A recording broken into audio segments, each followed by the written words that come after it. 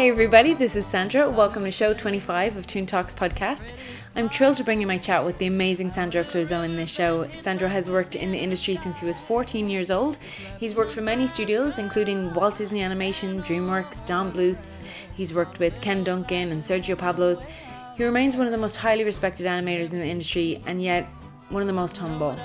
It truly was an honour to chat with him. He's such an inspiring person with a unique and interesting career path, and if this chat doesn't inspire you to pick up a pencil and animate, then I don't know what will. But there's so much insightful information in this podcast for you, CG animator or 2D animator. I think you're really going to love it. Now, I haven't said this in a while, but I just want to take out a minute to thank everybody for all of the comments, shares and likes. I really appreciate you guys spreading the love. It's really wonderful to receive so many lovely messages and to hear that the podcast is reaching new people and that they're getting something out of it. It really is encouraging. So thank you guys. And without further ado, go ahead and enjoy my conversation about animation with the amazing Sandro Clouseau. So I know that you've been working in the industry since you're like 14 or 15 or something like that. And I thought it was a really wonderful story, but if you could tell it again for those who don't know how you got into animation. Okay, sure. I'll try to be brief because it's complex. Yeah. Professionally, I started when I was 15 years old. I say professionally because that's the time when I was hired and got paid for to do the work, you know. But to get there, I have to go back to explain how I got there. Yeah. It's a very interesting story in a way. Okay, first of all, as I'm sure as everybody in the business, I always drew as a kid since I was very, very little. And in fact, my mother told me, I don't remember that, but she told me that I used to ask my family members to pose for me. That's crazy. So I could draw them. Yeah. I don't remember that. I was very young, a little kid. And she told me I used to draw things around the house, like a TV, sofa, everything. I was always drawing, you know. So drawing for me was like something that I did constantly, every time, every day. Were you drawing these objects, or were you drawing on the objects? No, the objects. I would have my on paper, and I'll draw, look at the object and draw. Yeah. Sweet. I was a very good kid. I never drew on the walls. I well, on this, you know, sofas. You did, right? Yeah. I was a terror. Yeah, my mother told me that I never did that, which is funny because I should have done that. But anyway, that's I always drew, you know, all my life. And okay, and then what happened is I used to watch cartoons, of course, like every kid on TV, and I remember. One thing I remember was being able to to tell the animation if it was good or not. I could tell if it was better animated than others, even though I was very young. Like I was very drawn to the Woody Woodpecker cartoon because it was better animated than the Hanna-Barbera cartoons or the Japanese cartoons that I used to watch. Yeah. So I could tell I was like drawn to that kind of a cartoon. Yeah. The Disney animation was very difficult for me to see here in Brazil at the time. Remember, that was like in the 70s, late 70s, early 80s. For us here was before VHS, before tape. Yeah. So I had to see on the cinema, you know, theater, the Disney films. But they used to show the wonderful World of Color every Sunday here on Brazilian TV. So they used to show little clips of classic movies, little clips, like one sequence from Peter Pan or any other classic animated films. So I was like, I was drawn to that kind of animation. I couldn't tell, you know, maybe I couldn't tell why, but for me it was beautiful. It was like, was more appealing than the Hanna-Barbera or Japanese. You know. For sure. But one thing I got from the shows, the TV shows here, the animation TV series was it's very eclectic. It was very eclectic, like a combination of Japanese, American, European. At that time, not anymore, but at that time they used to show all kinds of animation on TV here. Yeah. We had like I remember there was one channel that used to show from when I got back from school, like 1 o'clock, until 6 o'clock in the afternoon, all cartoons. Wow. All kinds of cartoons. So I used to be indoors most of the time, just Yeah. watching all the cartoons, Japanese, Hanna-Barbera, all kinds. And I used to copy them. Yeah. And I remember, one thing I remember, I could draw Woody Woodpecker very well because I used to draw Woody Woodpecker, copy, That's how I learned drawing, by watching cartoons on TV. But one thing I had no clue, had no idea was how would you get a job in animation at the time. For me, it was like something so distant, Yeah. And somehow I knew somebody did it, but I didn't know how you could get a job, or I had no idea there was an animation studio here in Brazil at the time. Yeah. Anyway, so for me, the next step was the most easy thing was comic books, because comics was something you could buy, everywhere. And I knew there was a studio here.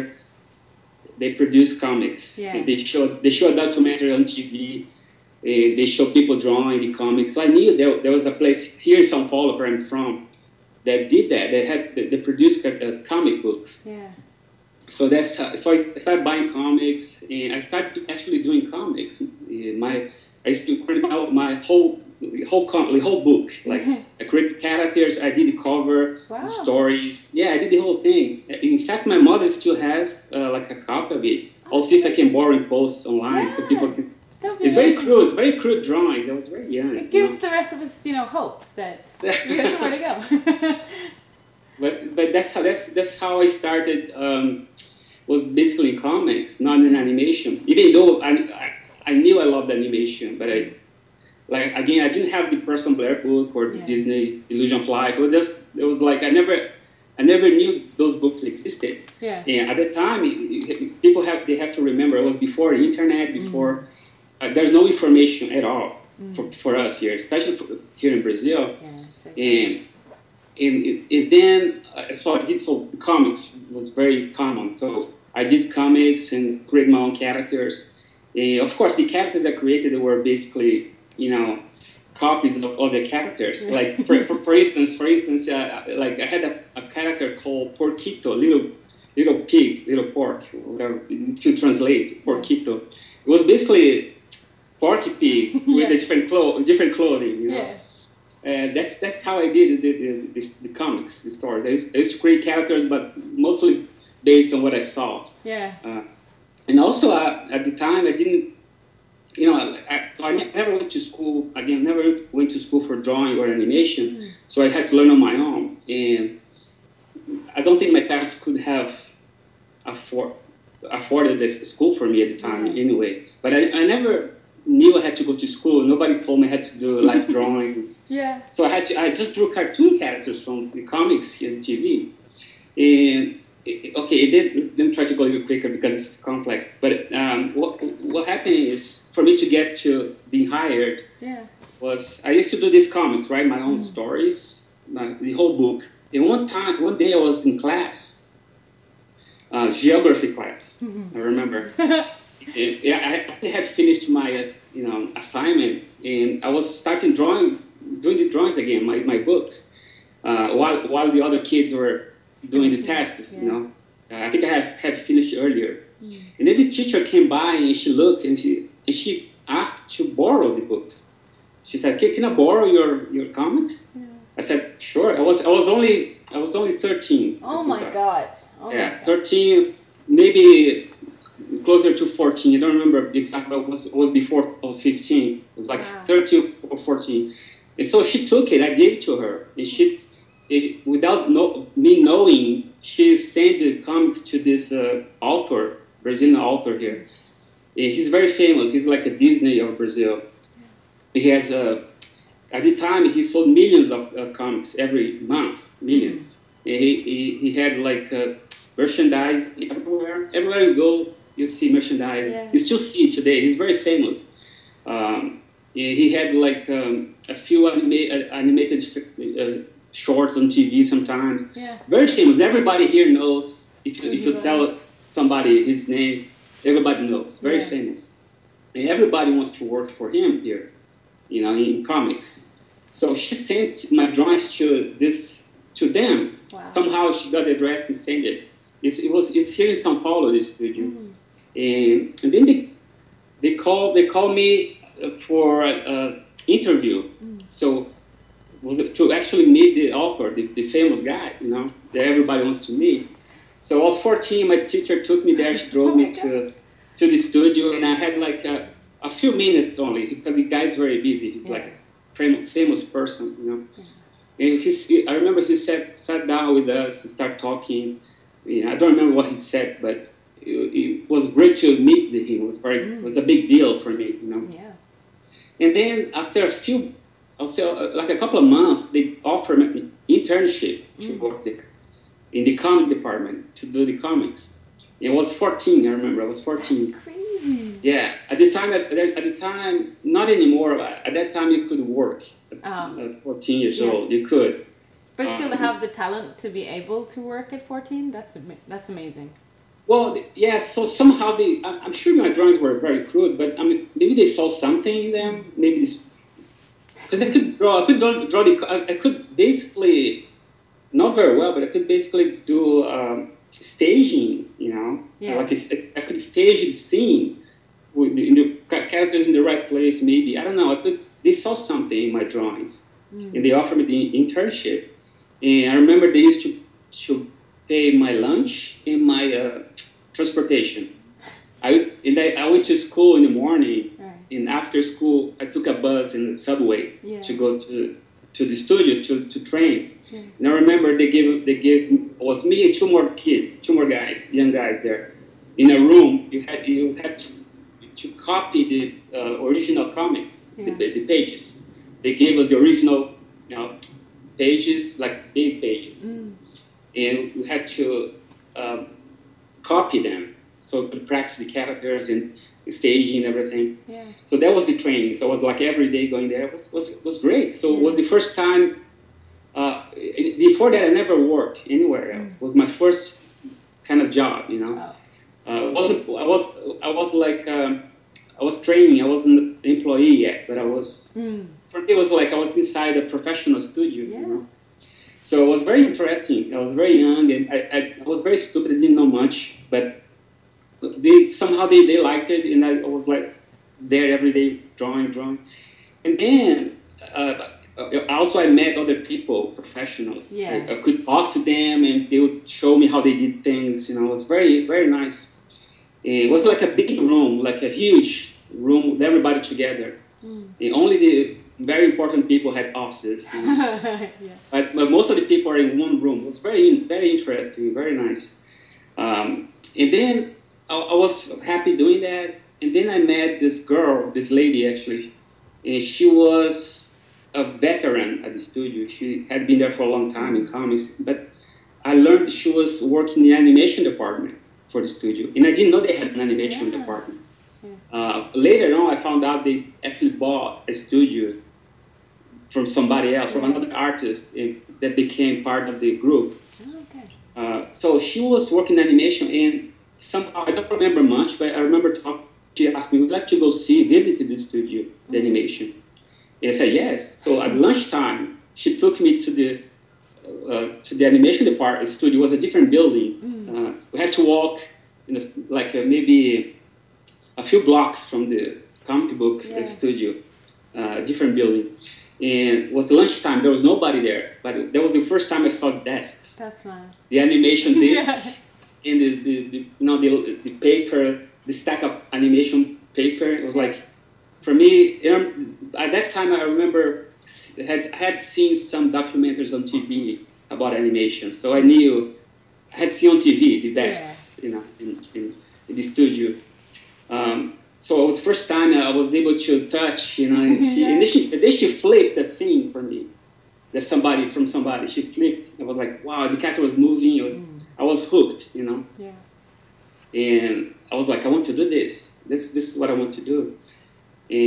But the funny thing happened after that. I was very stupid. I was a kid. I was very naive. I didn't know anything.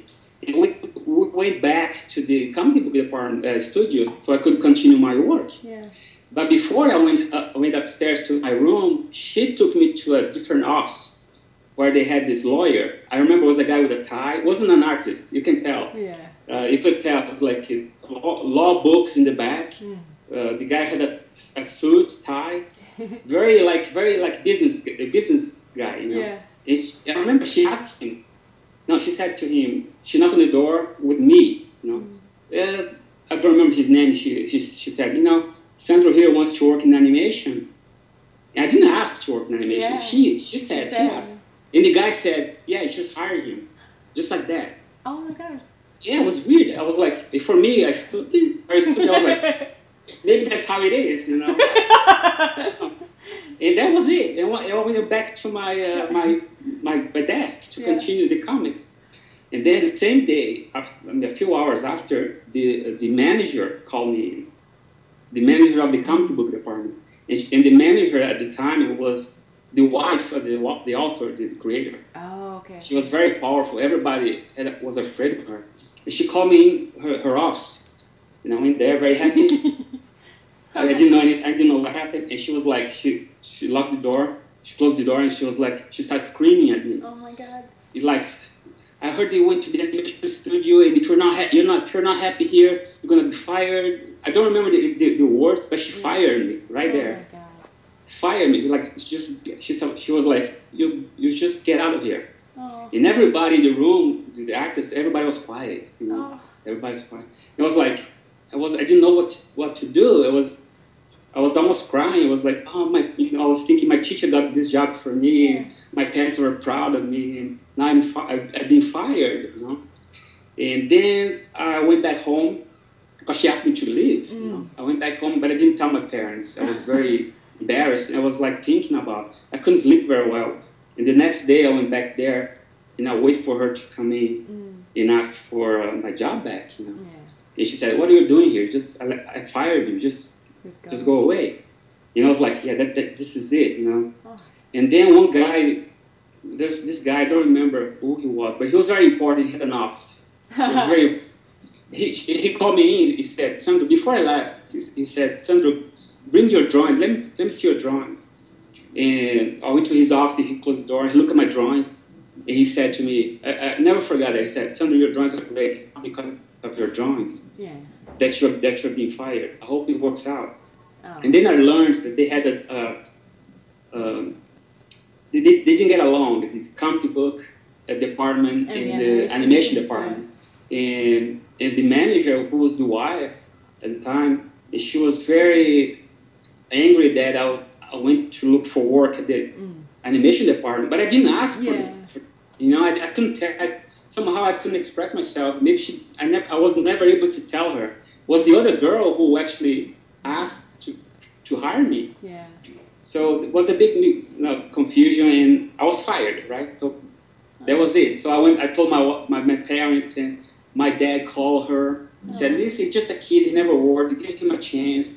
And she was like, "No, when he grows up and gets more, you know, when he gets older, maybe he can come back, but not now." That's so cruel. No, she was very not very nice, you know. But the thing is, for me, it was the best thing that ever happened to me.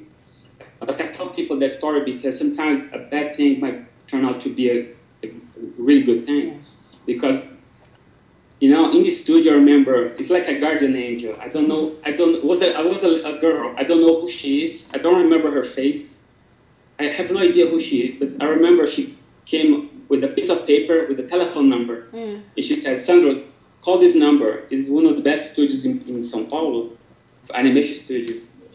And I took the paper. I was like kind of, you know, almost crying. So I don't remember who she was. Even to this day, I don't know who she is. But she gave me that number, and that number changed my life because I called the number. It was a studio here in São Paulo at the time, and they produced TV commercials.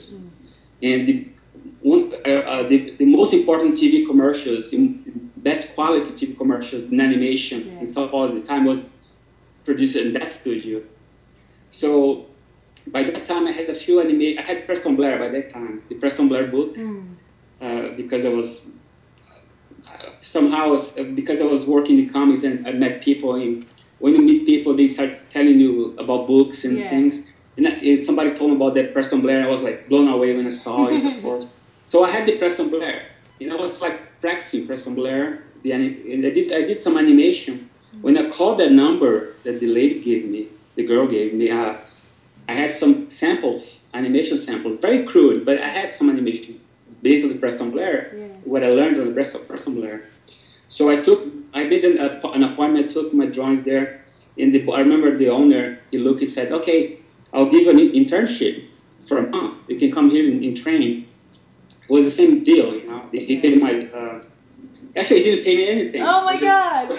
Yeah, but for me it was like great. I was in an animation studio and I was going to learn. So for me it was great, you know. 14, you know, my parents gave me the money for the bus, so it's okay. But then the first day, I remember the very first day, there was two guys there, rough in-betweeners, and they were working on a commercial, a TV commercial, with this little bear. I don't remember what it was for. But then I was there at my desk, and they gave me two extremes, two in between. They explained to me, Sandro, you have this key here and this one here. You just do like a drawing in between. My very first day, and I did it, right? I did it. And they look and they flip, hey, it works. And they started giving me production work. So I was producing the very first day. Yeah. And then I was like, oh, I was starting to get a little more clever. I was like, okay, they don't pay me anything, but I'm producing for the commercial. So I went upstairs and asked, can you at least pay my bus, you know, the transportation, you know, because I'm producing. So, of course, you know. And then I started working on the commercial, and after a few weeks, he hired me as a full-time employee. Nice. Like before a month. Wow. The month. Yeah. He hired me as a full-time employee, as a rough in-betweener. Nice. So that's how it started. So then I start to learn. That became my school, because I didn't go to animation school or drawing school. So the studio became my school. And then I started meeting the animators. And the animators who worked, they were like freelancers. Yeah. They didn't work in-house. So they would come in with the work, with the scenes. And they were the best animators in Brazil at the time. And when I saw the quality, I was like, what's Disney quality? There's this guy who, I remember seeing a commercial that they had just produced there. It was like a Disney quality. I was like, wow. Yeah. I mean, the best people are here, you know. I'm working with the best people. So I was in between for them, you know. Yeah. But so that became my school. So being fired from that comic book, the part was the best thing, because, you know, I started learning in the best studio in Brazil at the time, with the best people. That's amazing. So that's how I got to be hired as a professional when I was 15. Yeah. At the time. And then you went to Don Bluth's when you were 19. Somebody, 19. I'm not sure who told me this, but somebody said you could barely speak English, or maybe you couldn't speak English. No, I couldn't speak English. Okay, what happened is that I worked in this TV commercial studio for, I would say, 4 years almost. From 1985, it was like, 4 years, 1985 until maybe early 90s, 1990. Yeah. So again, it was my school, right? Yeah. So I was learning at the studio. It was great because I was rough in betweener at the beginning. Of course, I had to start as a rough in betweener. Yeah. I did clean up, you know, all this, you know, this. Awesome. You have to start that way, you know. Yeah. But then I did my own tests, personal tests, and I was learning very, very fast. In fact, I have another story. To be honest, I never had a mentor, and I never learned from the animators. Like they never sat down to show me how to do things, because they didn't want to train me. They didn't want me to learn. At the time, they had a thing here that if other people are learning, they would take their jobs.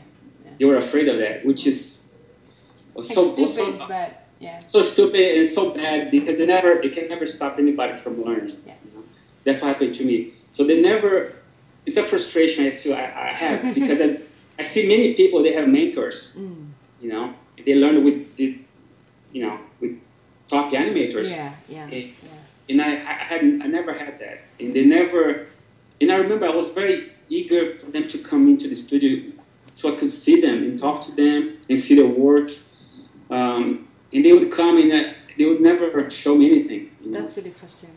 Yeah, and so I never learned from them, but I learned by working on their scenes. Yeah. So I would take the scenes in between and try to understand how they did it, how they drew it. That's how I learned, by working on their scenes and doing personal tests. Yeah. And that's how I learned. So I was learning. Then after a couple of years, maybe less, I was getting doing some good animation, and the boss, I remember, gave me a very simple commercial to do, like my first commercial to animate. Wow. The major commercials, like national commercials for the whole country, would go to these guys, experienced guys.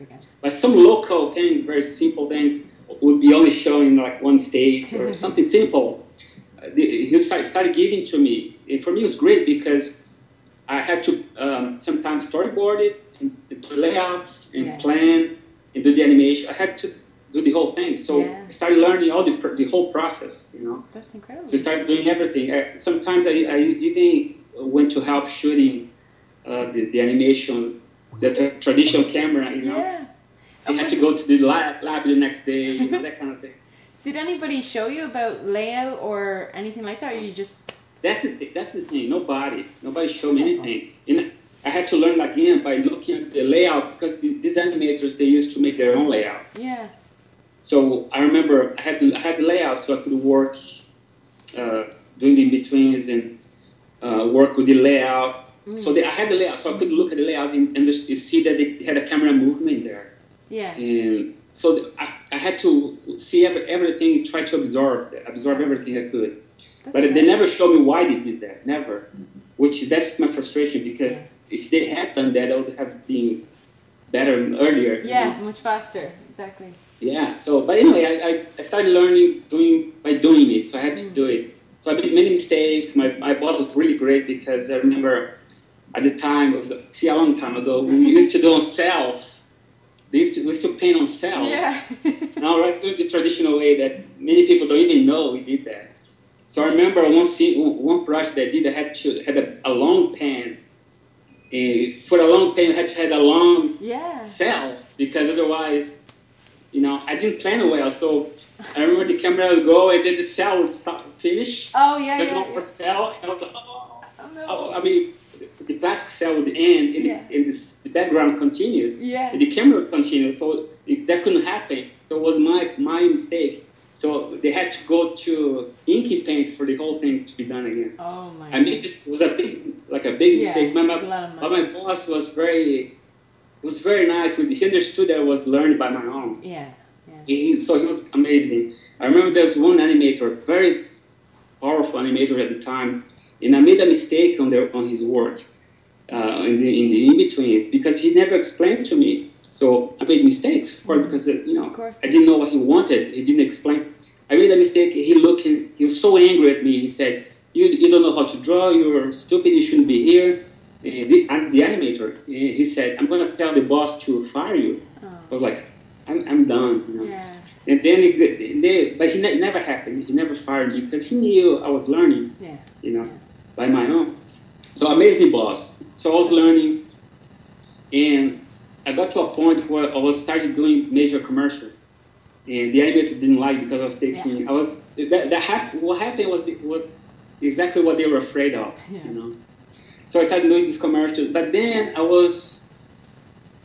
I got to a point where it was like almost 4 years after I started there. I was doing all these commercials. Commercials, the character comes in, he presents this product, and there's some stupid things, and it's not acting, And I want to do acting. I was starting to learn about animation. Like my boss had the Illusion of Life. I used to watch, to look at it, Illusion of Life. Watch videotapes. At the time, the videotapes started getting here with the Disney movies.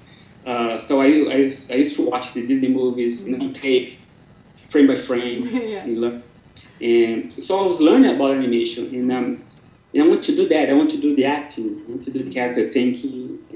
Yeah. So for me, the next step was, okay, there's no way I could do this here in Brazil. I have to go to Disney, to a place like Disney. But how can you go to a place like Disney from Brazil? And it was very It's like absurd. Nobody ever did it.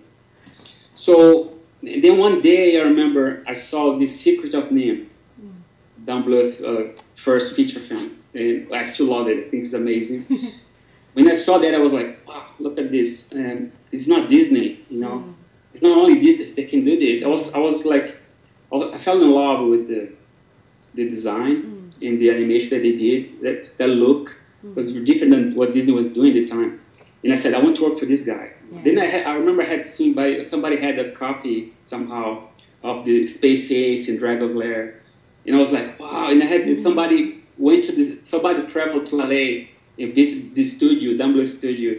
I don't remember who did it, but he brought some magazines, some stuff with the, Dan Bluth designs. I was like, wow, that's what I want to do.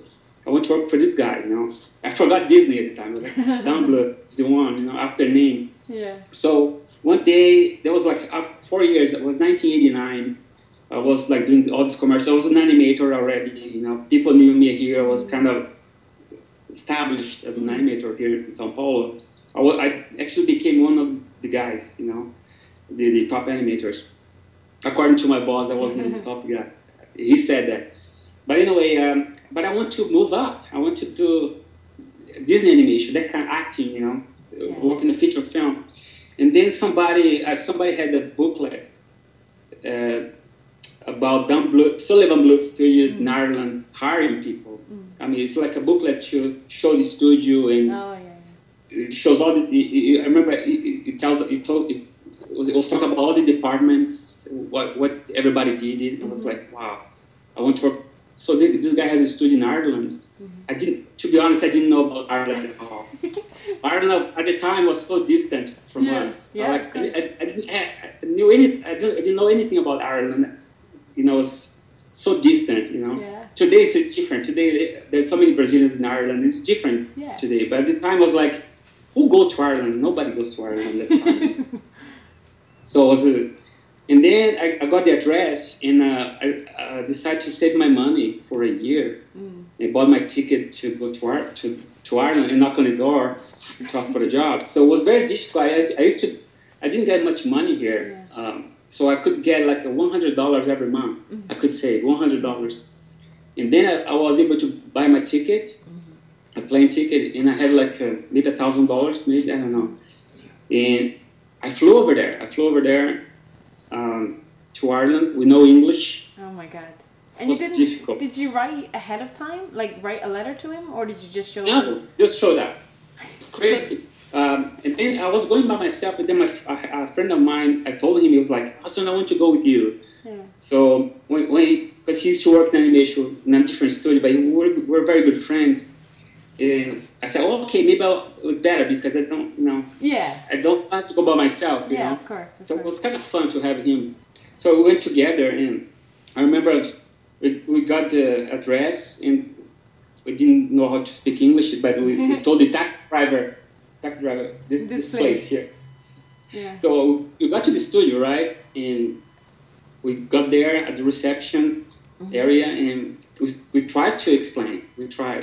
We are here to sit down, we want to work here, and we had a portfolio, Oh. And it was like, they didn't understand. They understood we were looking for a job, I'm sure, but we didn't understand them. Yeah. And then they called this lady, Canadian lady from upstairs, and she had she knew a little Spanish, and she had a Spanish dictionary. We speak Portuguese, not the same, but it's similar. Yeah. It helps. It was the closest they could get. Yeah. And she came down. She started to help, Yeah. So we explained, you want to sit down, Bluth, and work here, and they were like, no, it doesn't work that way. It doesn't work this way. You have to go back to Brazil and send your portfolio from Brazil. Oh. We said, no, you don't understand. We cannot go to Brazil and send a portfolio. You have to know now. Yeah. And they're, no, it doesn't work that way. Nobody does that. So we go back. It took a long time. And then finally they talked to many people. They said, okay, go back to the hotel, come back tomorrow. Yeah. So we went back. It was very difficult. We were like very sad, Yeah, it's so. Try planning. What are we going to do if it doesn't work? We go to London, try to get a job there someplace. I don't know. And then we couldn't sleep very well, of course. Then we went back again the next day. It's the same thing again. No, you have to go back to Brazil. And then we sat there, and Don Bluth came by. And we saw he said hi to us, you know. Yeah. But we couldn't talk to him, you know. He just walked by. You know, I look at my friend and said, hey, he's here. Yeah. At least he's here, you know. Like our hero, you know. Yeah. But like we froze, you know. I couldn't say anything. But then we insisted more, and they said, okay, hold on. They took our portfolios inside. We wait, and then they called us in. They said, okay, let's go inside. I was like, okay, we're gonna go inside at least. Yeah. So they took us to the fourth floor where the Don Bluth had his office. Yeah. It was magical because he had our portfolios open on the table. There were other people there, I don't remember, but Don went there and Don asked, okay, who's this portfolio here? It was my portfolio. He said, this is mine. I'm not kidding. He said, you're going to be an animator. He said like, just like that. My friend who had the portfolio too, he said, he's going to be your assistant for now. Wow. Because I was a little better than my friend. So I was like, wow. And because I thought I was going to start as an in-betweener, rough betweener or cleanup, and then move up. Mm-hmm. He hired me as an animator right away. It was like incredible. And my friend was my assistant, but I never used an assistant before, so I never used him. He did a test for a month and became an animator too. Yeah. After a month, so we became animators. Mm-hmm. It was amazing. He just hired both of us on the spot. That's incredible. Yeah, and then was my first time in a professional animation studio that did feature films. Yeah. With Don Bluth, my hero. He did Nim. You know, I was like, I can't believe we're here. And we got hired. They gave us a place to live for 6 months. Mm-hmm. They gave us a tour through Dublin with a chauffeur. Oh. A limousine. Yeah, it was amazing. Limousine. And they gave us English classes every like a teacher would go to the studio to teach us every Friday English. That's so nice. Oh, amazing! They did amazing things for us. And, incredible. I'll never forget. Yeah. So I started learning the animation acting, you know, for feature films with Don Bluth, working there. And you know, of course, many people don't like their movies. I understand. The first movie I worked there was Troy Central Park. And that movie is not the same level as the other movies, like Nim or, you know. I remember I was like, okay, this is not exactly what I was expecting, but it's Don Bluth and we're doing feature film. Yeah. Right? For me, I was learning. Yeah, you know? absolutely. No matter what the movie is, if the story was nice or whatever, I was learning. I was working in a major studio. Yeah. With my hero, I got it, you know. Yeah. So I was very happy and I was learning. In my first scene, I'm not kidding. My first scene was a close-up. That will never happen. Yeah. They always give you like a small character to start. If they don't know you, that's what happened to me at Disney. I'll get there later, but Don Bluth was like a close-up of the main character. It was incredible. That's how I got there. I just went there. They didn't know me and my friend, and we just knocked on the doors for a job. What was that first scene? Do you remember? There's a little noise right there. It's hailstoning. Okay. No, the first scene was the kid from one of the main kids. He started crying because I don't remember the movie much. I don't watch a lot. Yeah. Like he was crying for some reason. And I had to do him crying. I remember he had live action footage. Like Don Bluth, I don't know if you know how he worked. Yeah. He shot the movie in live action. Wow. Well, that's how he did most of his movies when I was there. Yeah. It should be everything live action for reference. That's kind of like they do at Disney, right? They would shoot live action and then kind of rotoscope. Yeah, like the old days, like Cinderella. Yeah. It's the same thing, yeah. But I couldn't trace it because if I traced it, would be very stiff. So I had to push it. Yeah. And somehow I knew I had to do it. You know? Mm-hmm. Nobody told me, and I did it. He was very impressed. he was like, wow, you're not perfect. You know, you push it, and I don't know, he proved it right away, like incredible, you know. And one thing I noticed was, like in Brazil, people, you know, put me down, or you'd say, you don't know how to draw, you're gonna be fired. You know, it's very that way, you know. It's very difficult. But Don was like, I remember him, for the next scene I did, he said, Sandro, can I give you a suggestion? He would ask me, he's like, wow. He's asking me if he can give me a suggestion. Of course I want a suggestion. But he was just very polite. He's very, so different than people here. You know? Yeah. So he would draw over for me, you know. He was my first supervising animator. He was my personal supervising animator. Yeah. That lasted for like a couple of months, and then he was very busy directing the movie. I was given to another supervising animator. But he was my first one, and he spoke a little Spanish because if you know his history, he went to Argentina for a while down as a Mormon for the church. Oh yeah. So he learned Spanish, so he could talk a little bit in Spanish with us. Sweet. My friend, yeah. So he was my first supervising animator too. It was amazing. Oh, that's cool. That's how I got there and work on 3 movies. That's amazing. That sounds really sweet. Really, really sweet. Big difference between how you're treated in Brazil and how you're treated by Don. Oh, totally. It's amazing. And also your country is amazing.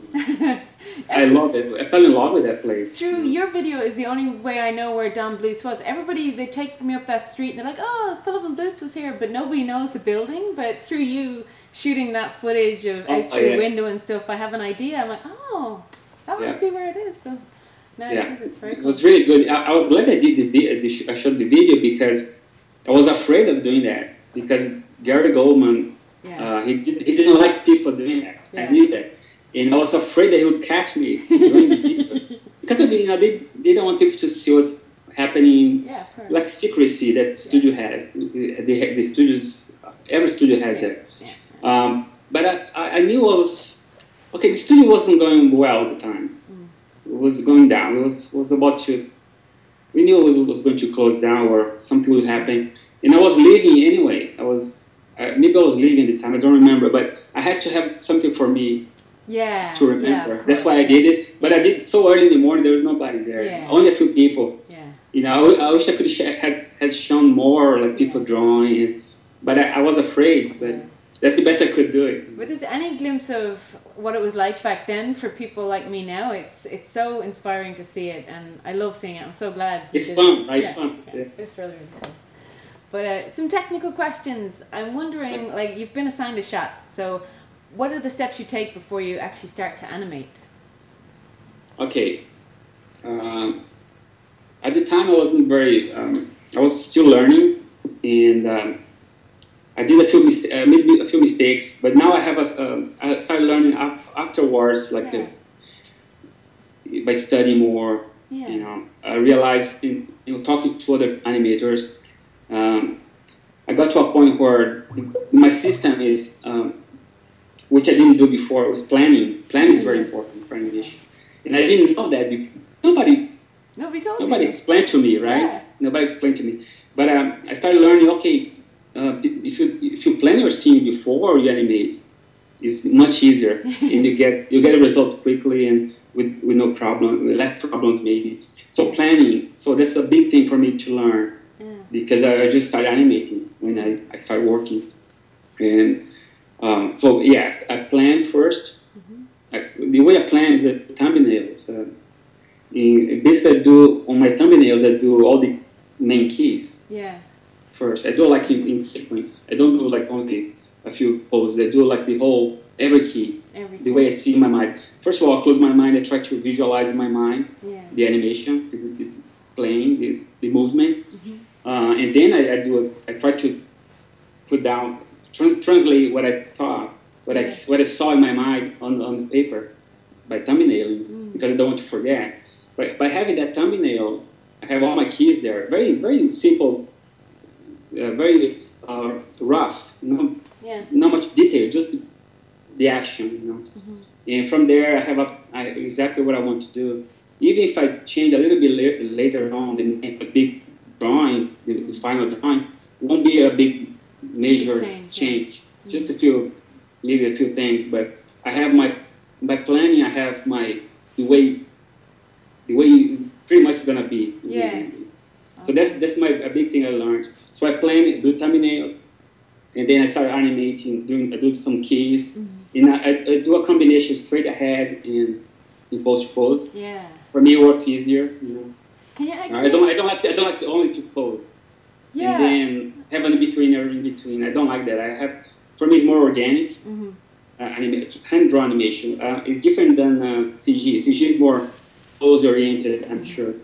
Even though you can do a few things straight ahead, I know, but it's mostly pose-oriented. But for me, hand-drawn animation is it feels more organic, more natural if I do more straight ahead.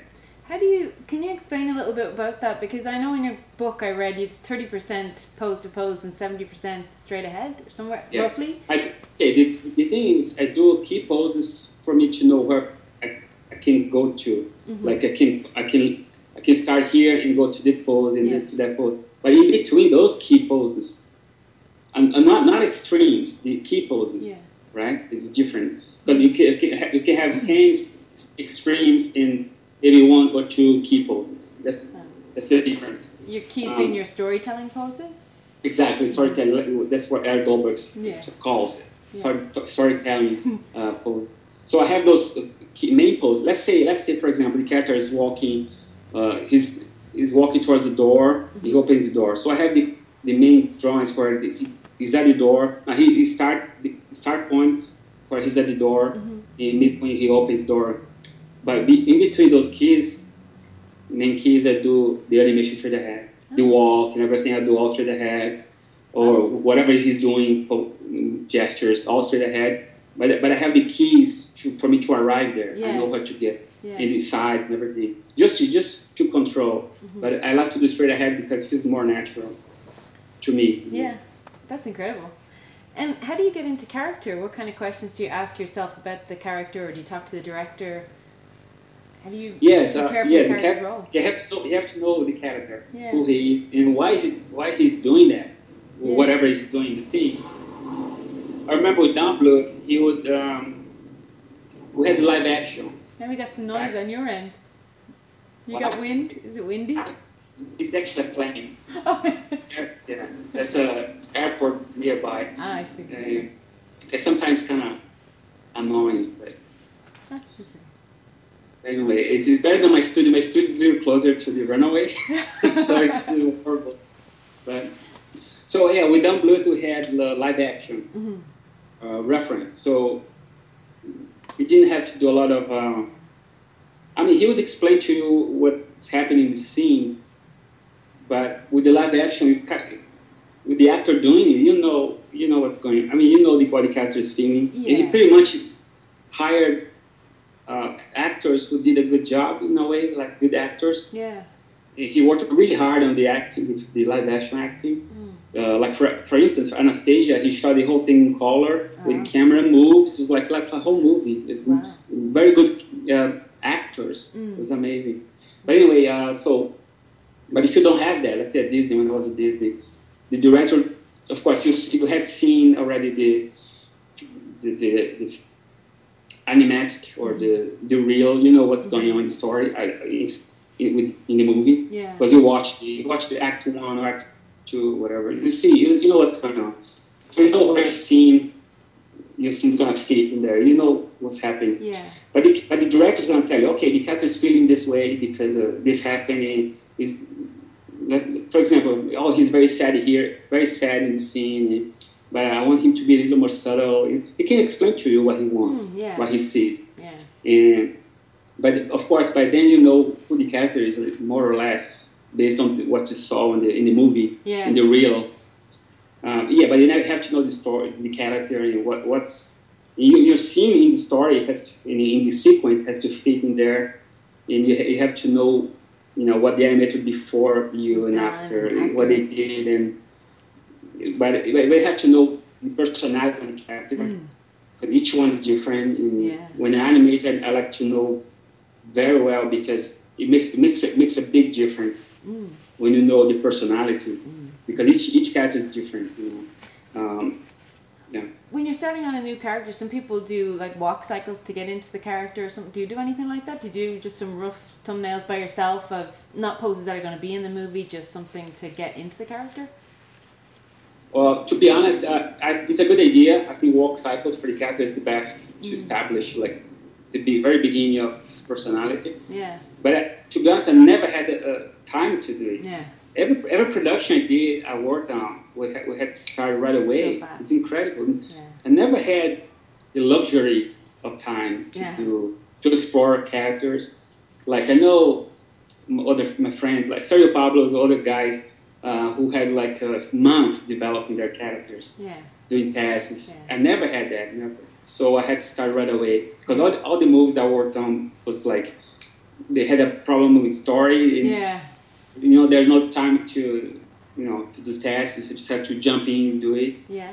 So, but yeah, I would say walk cycles would be a major thing if you have the time to do it. Yeah. It's always good. Or sometimes, but most of the time it's like it's like acting test that you do. I could do that once on the Emperor's New Groove. At the time, it was a different movie. It was Something of the Sun. Yeah, oh, come on. I know. Kingdom in the Sun. Oh, there you go. Kingdom in the Sun, right? Yeah. And at the time, because they were changing the story, I had some time to do a test with the character, like just for a test, just acting. So I remember I went to the recording session and I got some sketches from the actor doing the voice and had some footage and I did a test. I was able to do a test, just a test. That's the best way because you can develop, even the design of the character you can develop for model sheets when you do a test like that. Yeah. Not only for how the character is animated, it's moving, but also the drawings for the other sheets. You can. Yeah. I mean, it's the best way to do it. Yeah. But I only had time to do once. So when you're posing out a character, there's so much to think about. I'm wondering if you have any like do's and don'ts, any tips on creating a really good pose and maybe pushing a pose beyond what you might have in video reference. Yes, it's a good question. Because if you have a video reference, like a live action reference, the tendency is to pretty much stick to that. But yeah, so you have to push. Sometimes I do a pose, and I animate. Sometimes I animate, and then I look back. Say, well, it can be even further. You can push it further. So I'll go back and leave a piece of paper, and I push more. Yeah. And it just for me, that's my way. It's doing and redoing. Yeah. That's how I do it for me. Yeah. Sometimes I have a pass, like first pass, very quickly, and I realize I know I can be even more pushed here, exaggerated here. So I'll go back and redraw that. For me, it's redrawing. Redrawing each time. And what do you look at? Is it like the curves of the body or like the arcs in the head? Well, just like really strong poses, like good silhouette and good. Sometimes you do a scene where you think when you do a pass, you think you have like weight. Let's say the character is giving a punch to the character like a fight or something. You think you did something really strong and push. Then you see the text like no, it's very weak, So you just go further and keep another drawing, push more. For me, it's trying to find the force in the drawing. For me, it's redrawing. I have to redraw. Redraw all the time. Same here. Yeah. It's like it's not easy, No. Some people it might be easy for some people, but I have a feeling that for Eric Goldberg, it's like you just do it, it's there. Yeah. For me, it's like several passes sometimes. Like I have stacks of drawings in the paper, and discarded paper because I have to keep doing it and pushing and doing over and over until I get to the good pose. Yeah. It's a little struggle sometimes. I have to do a very fast dirt rough. Yeah. First, very rough, very quickly. and then I draw over and work on the drawing after that. Yeah. But I cannot do like a very light drawing, and, you know, like you can do. I don't know. For me, it's like more like going keen. Like I have to, you know. For me, it's like the drawing is not important. To get in that pose, getting and it in there. It's a struggle. And then when you have something more or less, then you go back and you draw on model. And I cannot do like just like he does, just one drawing. That's it. It's done. You know, it's insane. It's incredible. I don't think anybody else can do that. I have to do it rough. Has reading the voice behind a character ever changed your view of the character, or has it affected how you might animate the character? Yes, totally. Like, especially, like, for example, I did the sheriff in Home and Ranch. Yeah. And that voice from some designs. And then I heard the voice. I was like, oh no, I have to change the design. Because of the voice, I could see a different person, different character. Yeah. So I did change much, but I changed a few, you know. Sorry, Sandro, I think we're breaking up a little bit. Oh, you're back. Okay. I'm back? Yeah. You're talking about the sheriff? Yeah, the sheriff. So when I had to do some of these early designs, but then I heard the voice, and I realized how I had to change the design based on what I heard, you know.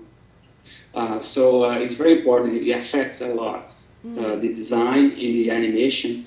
And for that particular character, the actor was so good that every time I heard his line, I knew what to do. I knew how the animation should be. You know, it was very easy because it was so good. It was like the acting was so good. You know? What did he look and like? Also, sorry, go ahead. No, go ahead. No, it's the same thing happened in Emperor's New Groove, because I did all the several miscellaneous characters, and I had the waitress in the bar, in the restaurant. I had the theme song guy, the old man, all those small characters. But when I heard the voices of them, I could tell exactly what they were going to do in the act. It's incredible because you can see the animation, you can see the act in your head when you hear a good actor, line. For sure. What did the sheriff look like before? Was he taller, shorter? He's a little taller, more graphic. It's very different. I don't think it would fit. Maybe it would, but I don't think it would work really well with the actor's voice with the first designs. So I had to make a little more chubby, Yeah. Nice. I'm wondering, what performance do you love most that was done by somebody else, and what do you love most about it? It could be like from our generation or all over, anytime. For me, it's Milt Kahl. Yeah. It's the one I study all the time, and I'm blown away by the animation he did. Yeah. But also, like when I see Sergio Pablo's Doppler, it's like, wow, I want to do that. It's incredible. Yeah, he's amazing. And also, there's so many. James Beck. Every time I see something good from these guys, I'm like, I want to study it. Yeah. I study all the time. These guys. That's good. It's very hard to pick one. Very hard to. Yeah. If I have to pick, it has to be just one. It's Milt Kahl for me. Milt Kahl is like number one ever. But there's so many, like Eric Goldberg. There's so many different styles that I like too. Yeah. I study everything. I study everybody. When I see something good, with animation, I want to go frame by frame and see how they did it. Yeah. What character do you feel you had the most input into the final result of?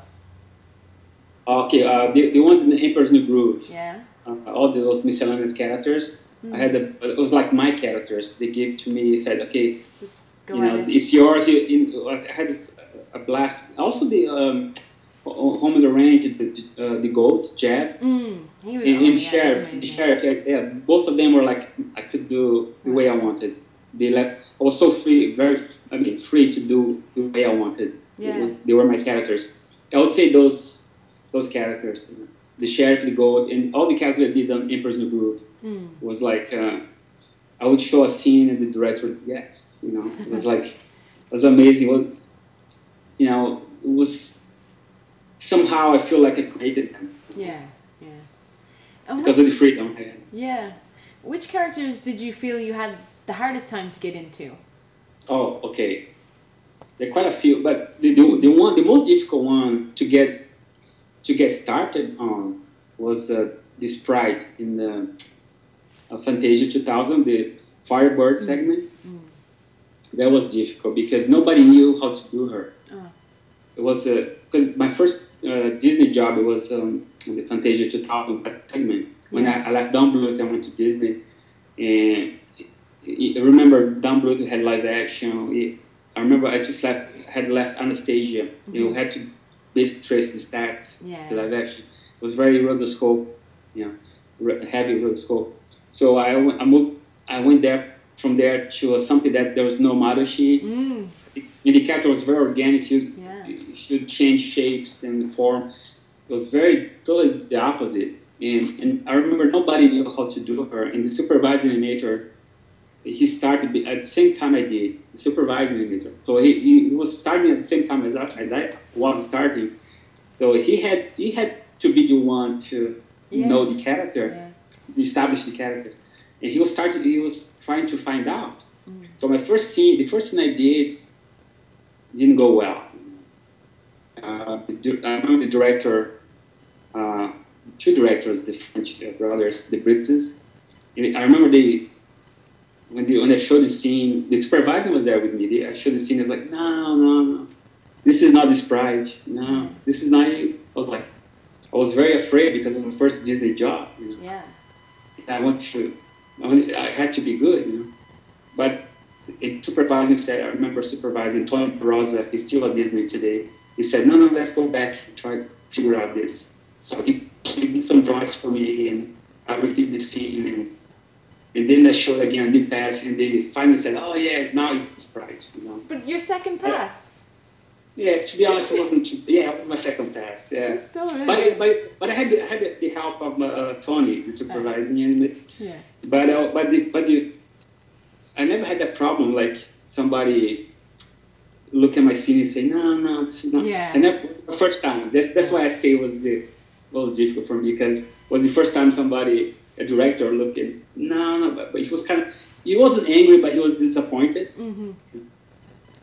Because he got to see, describe the way they visualized. Yeah. But the second pass was okay. And then after the second pass, all the scenes went no problem. Smooth. How did you tackle that? How did you animate her? Did you have a shorthand or something? Because as you say, she's very organic and it looked really tough to me. No, it was difficult, but for me it was instinct. It was like, because it's so organic, I did it mostly straight ahead. Because I did most of the animation I did was in the sequence where she's running away from the Firebird. She's being attacked and she's running away, going up a tree. I did all that section, so it was all action, running away. So for me, it was like straight ahead and try to feel that she's this woman with this half coat, maybe trying to get away. So for me, it was like instinct. I didn't have a formula. There's no model sheet. There's nothing. There was no model sheet with her with legs at the time. Yeah. So sometimes she's flying, she doesn't have the legs. So we had to find out as we did, as we animated. As you went. Yeah, but it was very interesting to use the imagination. Yeah.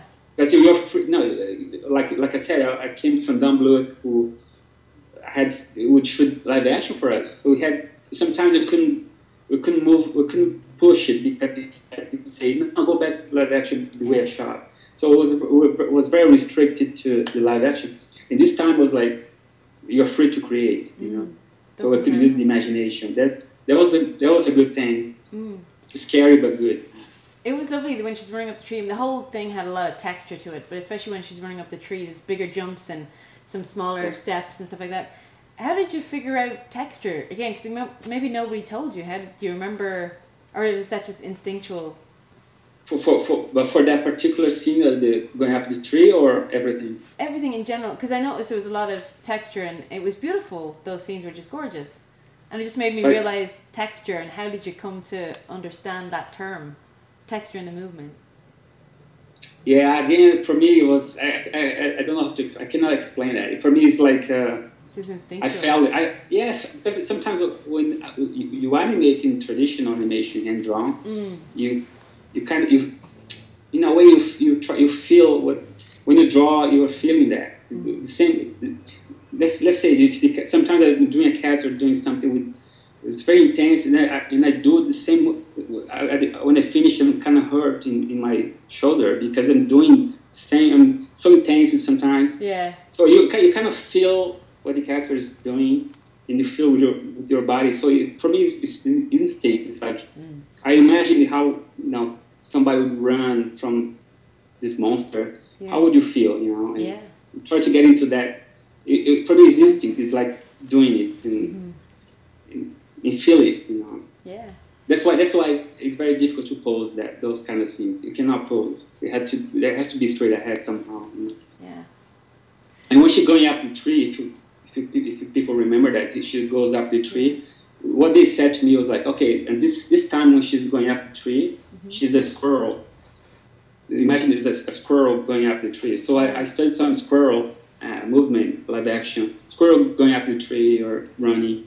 So, and also if you remember, her hair becomes a tail, a squirrel tail.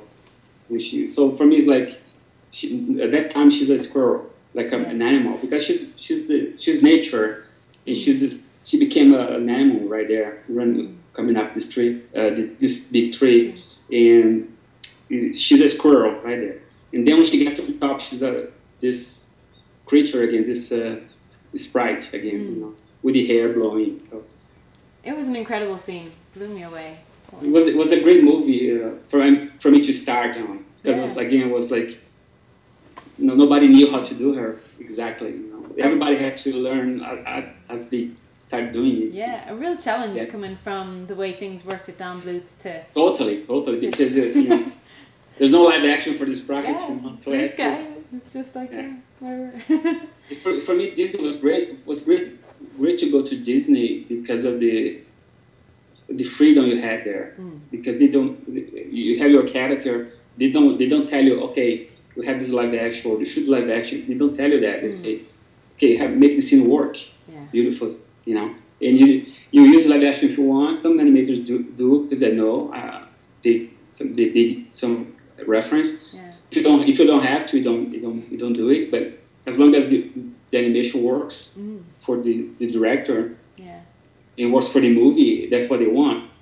So you have the freedom to create. You also to create your acting at Disney, because with Don Bluth, nothing against. It's the way Don Bluth worked. I'm not putting him down. I'm just saying he had the acting already done for us. Yeah.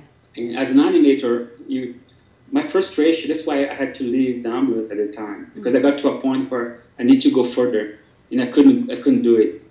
Working there, I had to move on, so that's why I went to Disney. So as an animator, the animators they have the act in their heads. They want to create the acting. That's what the animator does. Yeah. When you have live action and you cannot, I understand live action as reference is important, might be important. It could be important, especially for human characters. Yeah. But if you do exactly the way the live action is, you're not using it's not your acting, it's what the actor did. Yeah. So was my frustration. I want to create the acting. And at Disney, I was able to. The acting was mine. If you bad or good, it was mine. Yeah, it's good. I created. Were the animators more open with you there than they had been in the past with their process and how they do things? Was it more inclusive? Where at Disney? Disney. Oh yeah, everybody's. Well, for me, everybody was open to share. Yeah. I don't remember anybody who would be hiding or not talking to you. Yeah. Or everybody was very nice, open. You could, I remember going to Andreas. Andreas, could you help me with this drawing? Or everybody was very open. I love it. Everybody was so nice. Yeah, that's cool. Yeah. Do you feel like you're still learning these days? And if so, what's the most recent thing that you've learned? Oh, I'm learning all the time. Every day I'm learning. Actually, there's so much of the internet now. Yeah.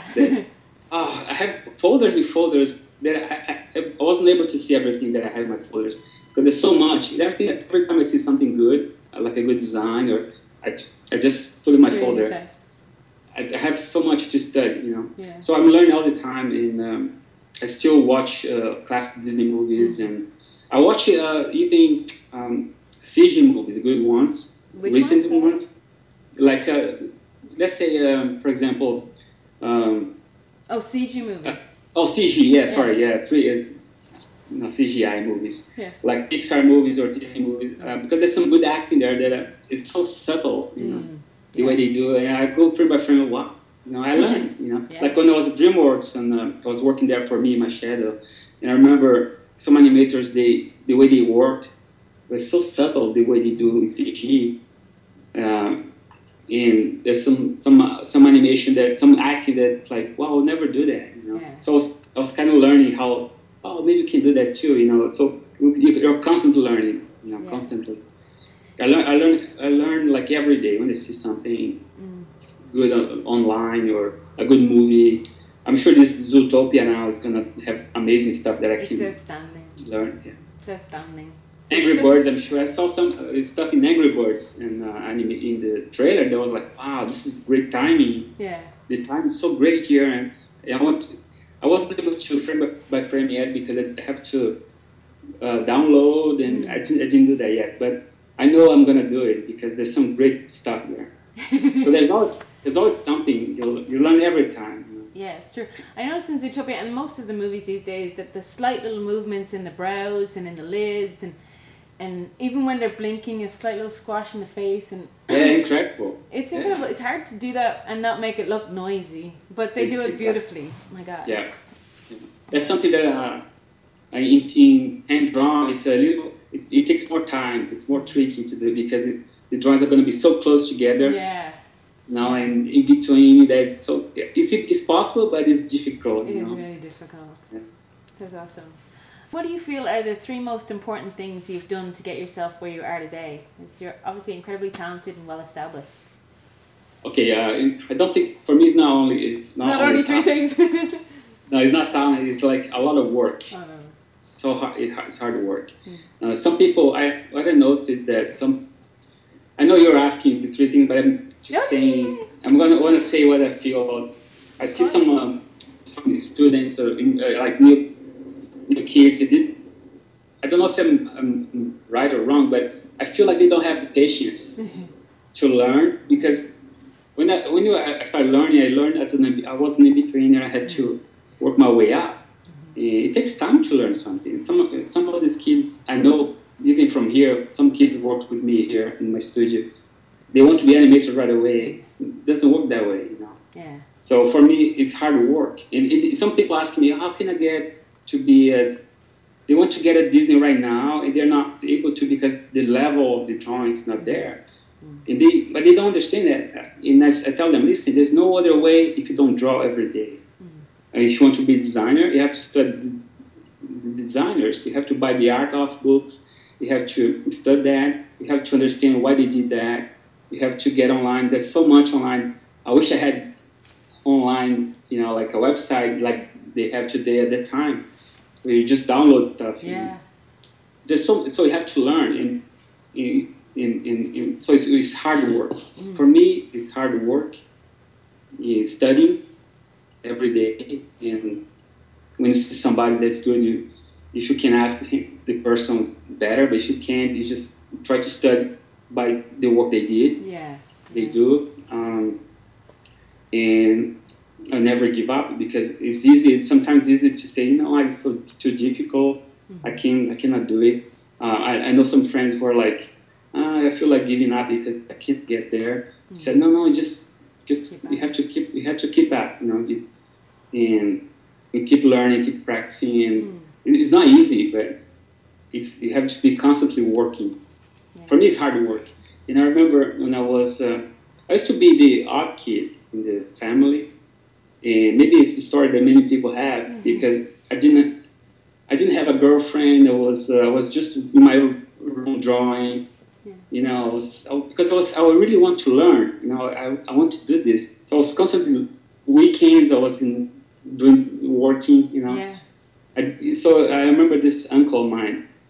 He thought I was weird, and I don't know what the word was, but I don't think I was the weird person, right? Because I was always, I didn't have a life like other people had. Because I'm not saying that you have to do that. I'm just saying that's how I had to really work hard. People might say, oh, but he can just do it, his talent. No, it was a lot of work. I had to really put the hours, you know. So then when I became like established and everything worked out, he came to me and said, Sandro, you know, I understand now why you did that. But he was very against the way I lived my life, because I was so much into animation. I really want to learn. And for me, it was just, I couldn't be bothered doing other things. I had to do that. Yeah. That's for me. So what I'm saying, my point is, it's a lot of work, especially in animation. It's like Richard Williams said, if you want to work something easy, don't do animation, because animation is the hardest thing to. Yeah. He's 80 years old, 81, I don't know. Now he's saying he's starting to learn the way he always wanted to, you know. Yeah. It's like that guy is like a constant inspiration for me. Yeah. Every time I'm kind of down, I look at his documentaries. There's a few documentaries on him, and I watch it and I was like, I feel like drawing again, because the passion that he has, you know. It's incredible. I met him once, and I think I was congratulating him on the anniversary of Who Framed Roger Rabbit, and he's like, yeah, you know, I think I'm finally getting it. I think I'm getting it. I'm like, exactly. Oh my God. He was like 76 at the time. And I'm like, good Lord. But you know what? It's funny because for me, animation clicked. The animation, the way I wanted to do, I started to have more control of the way I wanted to do it when I was in Disney. Yeah. After Downblood. Because at Downblood, I did some good animation, I don't know, but at Disney, something I was able to do the way I wanted to, always wanted to, and something clicked. I said, okay, I got a system that worked for me. I don't use assistants. I do most of my in-betweens. I do like a lot of work, but fast. I don't let my footage don't go down too much because I got a system working for me. But something clicked, like, okay, now I understand this. I understand how the spacing works, the time for timing and everything. For everybody, one time it clicks. Okay, now I know this. You know, it takes a little time for some people, but some people get it earlier. Yeah. But it's something that you're constantly working until you get it. Yeah, that's it for sure. I don't believe right now I'm doing some animation for me. It's my personal work. Hopefully I can get this done next year. But now I'm doing things that I was never able to do it before. It's like Richard Williams. Now he's 80-something. He's doing this movie that is the way he always wanted to do it. He couldn't do it before. Yeah. He didn't have he couldn't control it. He didn't have it at the time, but now he has it. Wow. For me, it's almost the same thing. Now I can do the animation I want to do, but I couldn't do it before. You know? So because you're constantly working, in learning, in practicing, and I can't wait to see that. That should be very inspiring. I hope I can finish next year. We'll see. Do you feel like 2D animators coming up today can have a sustainable career in animation? Yeah, that's a difficult question because I know many people want to do 2D animation and draw animation. I know students, but there's not much work, to be honest, in hand-drawn animation. Even though there are new animators that I know who are amazing in hand-drawn. When I was working DreamWorks, for me and my chef, they hired these French animators, young guys. And they did, the animation were like amazing. It was like better than many people who had been doing this for years. I mean, brilliant animation. And it's too bad there's no studio that can absorb these guys. And they wanted to stay, but they couldn't because the movie was shelved, as you know. So they had to return back to Europe. There's some amazing people out there who can do hand-drawn animation. But again, it's only a few movies here and there, especially in Europe. Yeah. And they told me I don't work for European movies, except for Sergius, I work for him, but they're like French studios. I don't work for them, so I don't know much. But because I have friends who are French and they work in the industry there, they told me it's not easy. It's like they do a movie, they make a movie. When it's done, everybody's laid off, and they have to find another job. And so it's not like it's very difficult. So it's not like CG animation can go to us. Well, maybe even CG. I don't know what's happening now, but some people they get laid off too, right? Yeah, absolutely. Yeah, It's not constant. No, they take on a lot of people to finish off a movie, and then a huge portion of the team then end up getting laid off because they don't need as many people to start another movie. Yeah, so it's the same way. Maybe it's the same. Well, the only difference is that there are more CG movies done, so they can get a job easily than hand-drawn animation. Yeah. That's the only difference, but nobody's safe anymore. Like it's not like when we were working at Disney for many years constantly. Yeah. It doesn't happen much. Maybe for a small team, a small group of people. Yeah. But for hand-drawn animation, there's not much going on. No, it's a shame. It's a big shame. But there's people out there keeping it alive, like Sergio, and I know Kenny Duncan does a lot of it too. Hopefully his book is gonna be made. Yeah. Because I heard he got the finances to do it. Yeah, they're doing. I could be completely wrong, but I know they've signed up with Cinesight in Montreal, and I don't know if Cinesight is doing Close or not, but Cinesight is a CG studio, so I don't know what's happening there. Wow, but yeah, so it's gonna be a. Klaus is 2D, so I don't know.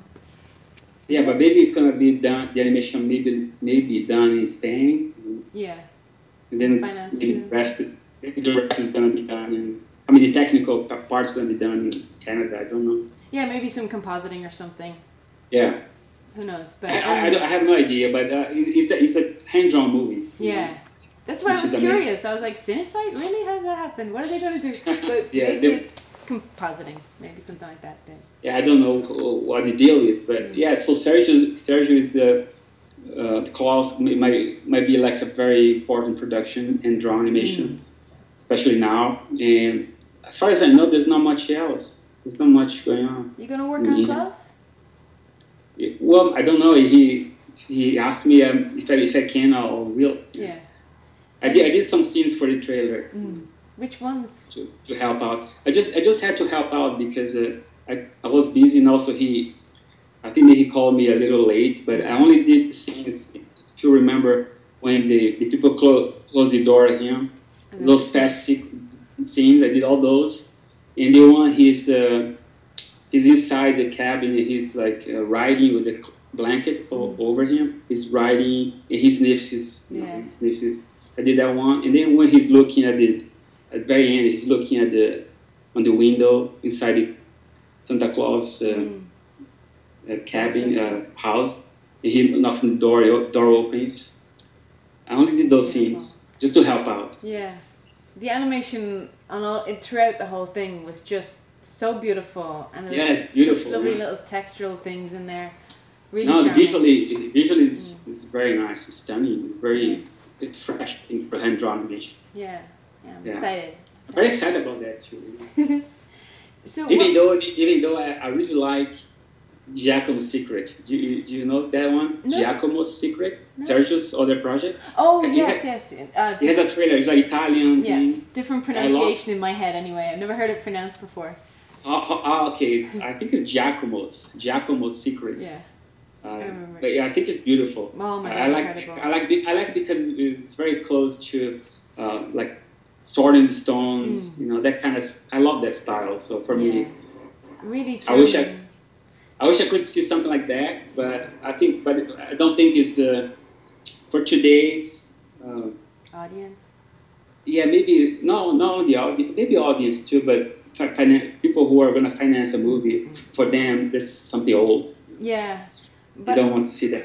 I felt like each part of the animation they took their time, and you can really feel it, and it's enjoyable. And now with CG animation, well, in animation in general, everything's so fast, you know, and it's like, wow, cut too fast. But in those, like, the way Sergio does it, it's just so nice. You take your time and enjoy it. It's lovely. Yes. Really beautiful. But what creates appeal in a pose for you?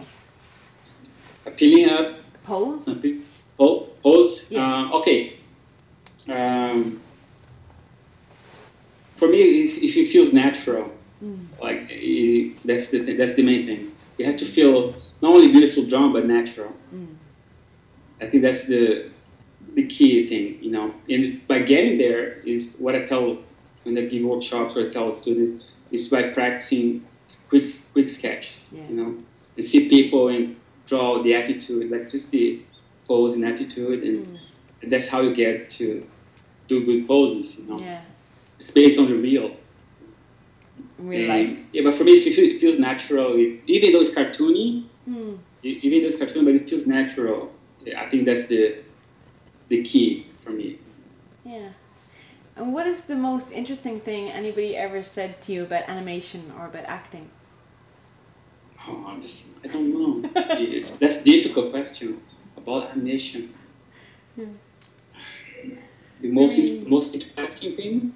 Yeah, maybe something Sergio said to you when you're working with him, or Andreas, or... I don't know, but told me much. I have to think about that one. I don't know. I got lots of. It could be anybody as well. It could be your mother. Do you know? My mother never said anything about me. No. So I don't know who said that, but some people told me they, especially for the drawings, they think my drawings has personality. That's what they. Not only one person, many people told me when they see my drawings, especially like designs or like one drawing, they can feel the personality of the character. They can if they see one drawing that I do, most of the time they can tell a story of the character. They know what's going on. And I remember one director that I was working on this project. The studio had several designers that I think he wanted to show something different than mine, like more stylized. But the director said, no, I want Sandro because his drawing has personality. You know, the characters has personality. That's something that's I heard a lot about his personality. There's a key thing. Something that I heard from the Nine Old Men a lot, especially Frank and Ollie. They talk about if you listen to them, if you see like documentaries, they always talk about personality here, personality there. It's true. The drawing has to show the personality of that character. Yeah. Because you can. That's why I tell people it's easy to do a beautiful drawing, but it's not easy to do a drawing with personality. You know, it's different. You know, you can do a good drawing like great shapes here, but sometimes they don't have personality. Yeah. And how do you do that? How do you get good personality into drawing? Is it just through knowing the character really well, or focusing? No. Sometimes I do like one drawing. Like I decide to do a drawing that day, like just for fun. But it's not like a drawing for nothing. It's just like I think about like okay, let's say that's this drawing I did recently. This waiter showing the menu. Don't know if you saw on Facebook, and the guy is like. Oh, yeah. Look at the menu with the girl. Okay. Yeah. When I do that, I'm gonna do a nice waiter here, and this guy looking. And it's not that way. It's like, okay, this waiter is like he's showing this guy. Okay, this is the best food here. I'm gonna suggest to you. The other guy is the guy who doesn't have a lot of money, but he's excited because he has the girl next to him. So it's a kind of little story. Like it's like a person. It's the personality. It's not only a drawing for drawing. It's a little story behind that. You know? Yeah. That's what I try to add to any drawing that I do. I think personality is the thing that I always heard from Frank and Ollie, all these guys, and it's true. It's the most important thing. And that's what they talk the most about their work when you hear them for the Disney movies that they made. It's personality. And that goes for a drawing or for the whole scene. Nice. And what makes a scene memorable for you? Okay, if it makes people feel when they watch it, makes them feel what they're supposed to feel. Like if the scene is if it's really funny, if they laugh at the visual animation, for me is the amazing thing because it's very easy to laugh at what they say, yeah. the line, right? But when they laugh, the animation is, for me, is magical. Yeah. So it's memorable. Especially if it's pantomime. If they laugh at that, maybe it's amazing for us. For me, it's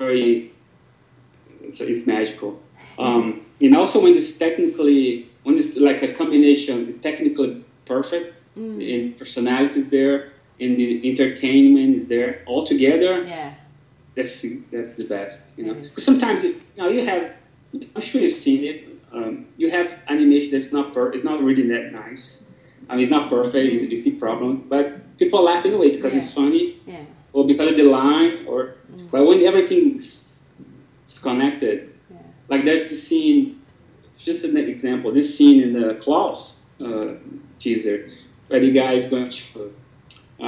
He's coming up the stairs and then he's gonna knock or something. And then this guy put the gun. There's this gun that this big long gun comes out of the door and he turns and go back downstairs. It's perfect. It's technically perfect, and the gag is perfect. You laugh at it. I laugh at it, which is difficult because and I don't laugh a lot when I see animation because for us it's like. It's different than the audience. Yeah, you know? for sure. We see more we see technical stuff more than the entertainment. I was able to laugh at that. It was brilliant done. The timing, everything for me is perfect to get put together. Yeah. When that happens, it's the best you can have.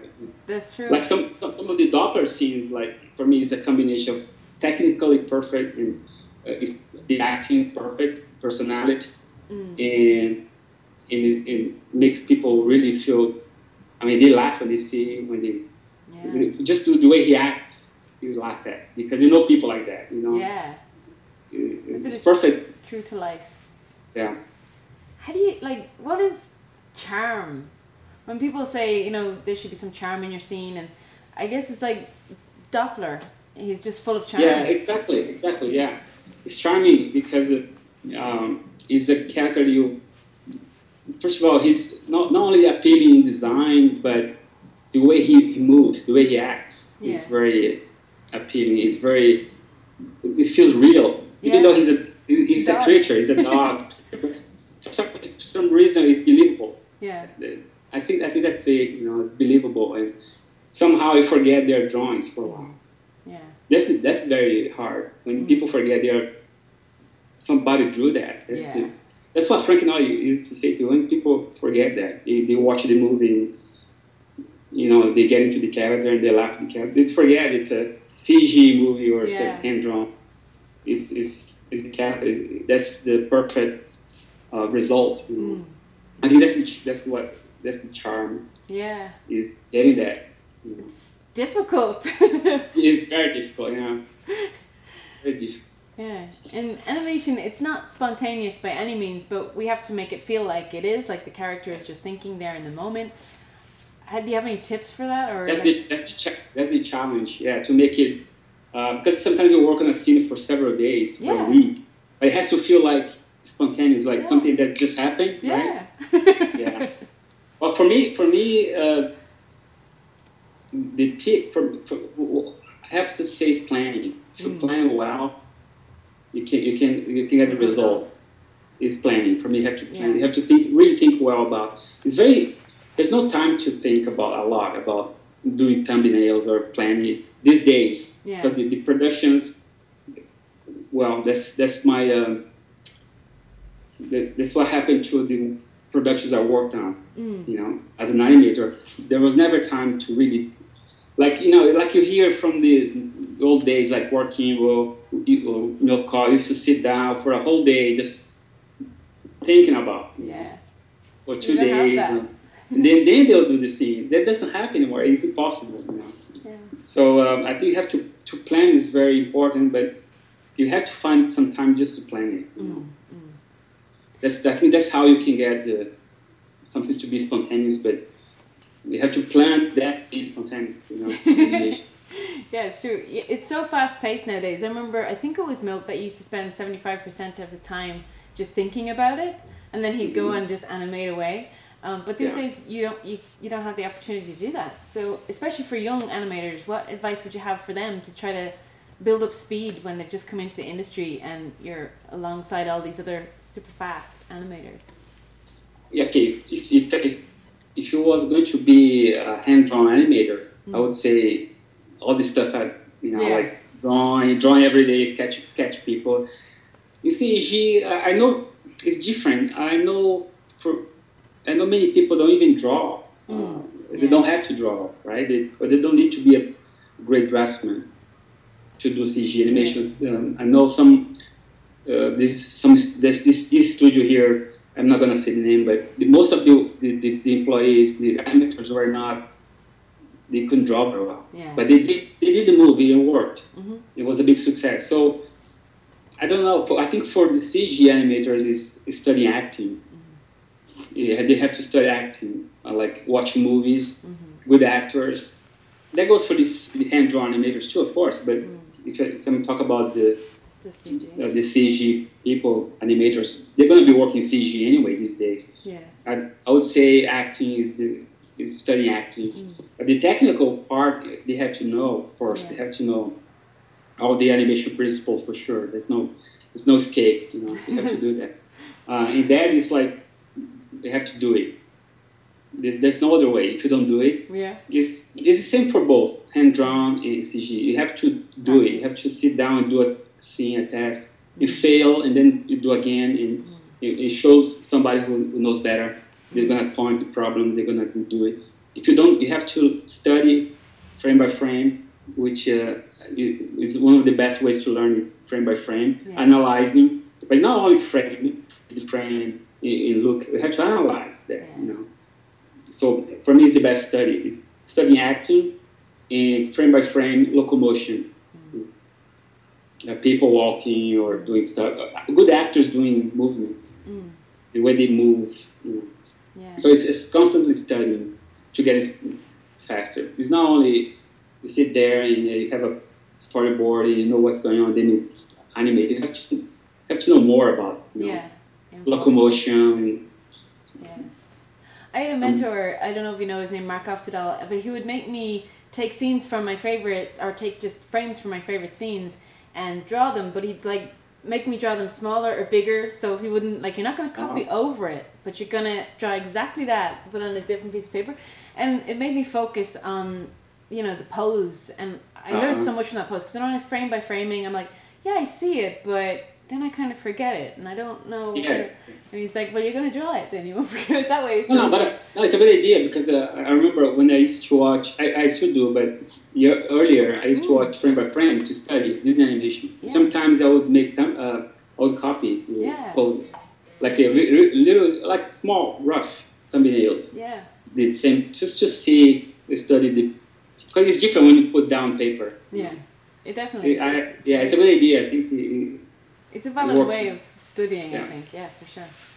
It's true. How do you come up with ideas, both for the pose and also how the character might do something, how it moves? Okay, pose ask again. It's a combination of pose with the way he moves. How do you come up with ideas for a pose? Oh, ideas. Yeah. For a scene? Yeah, and then also how the character might actually move.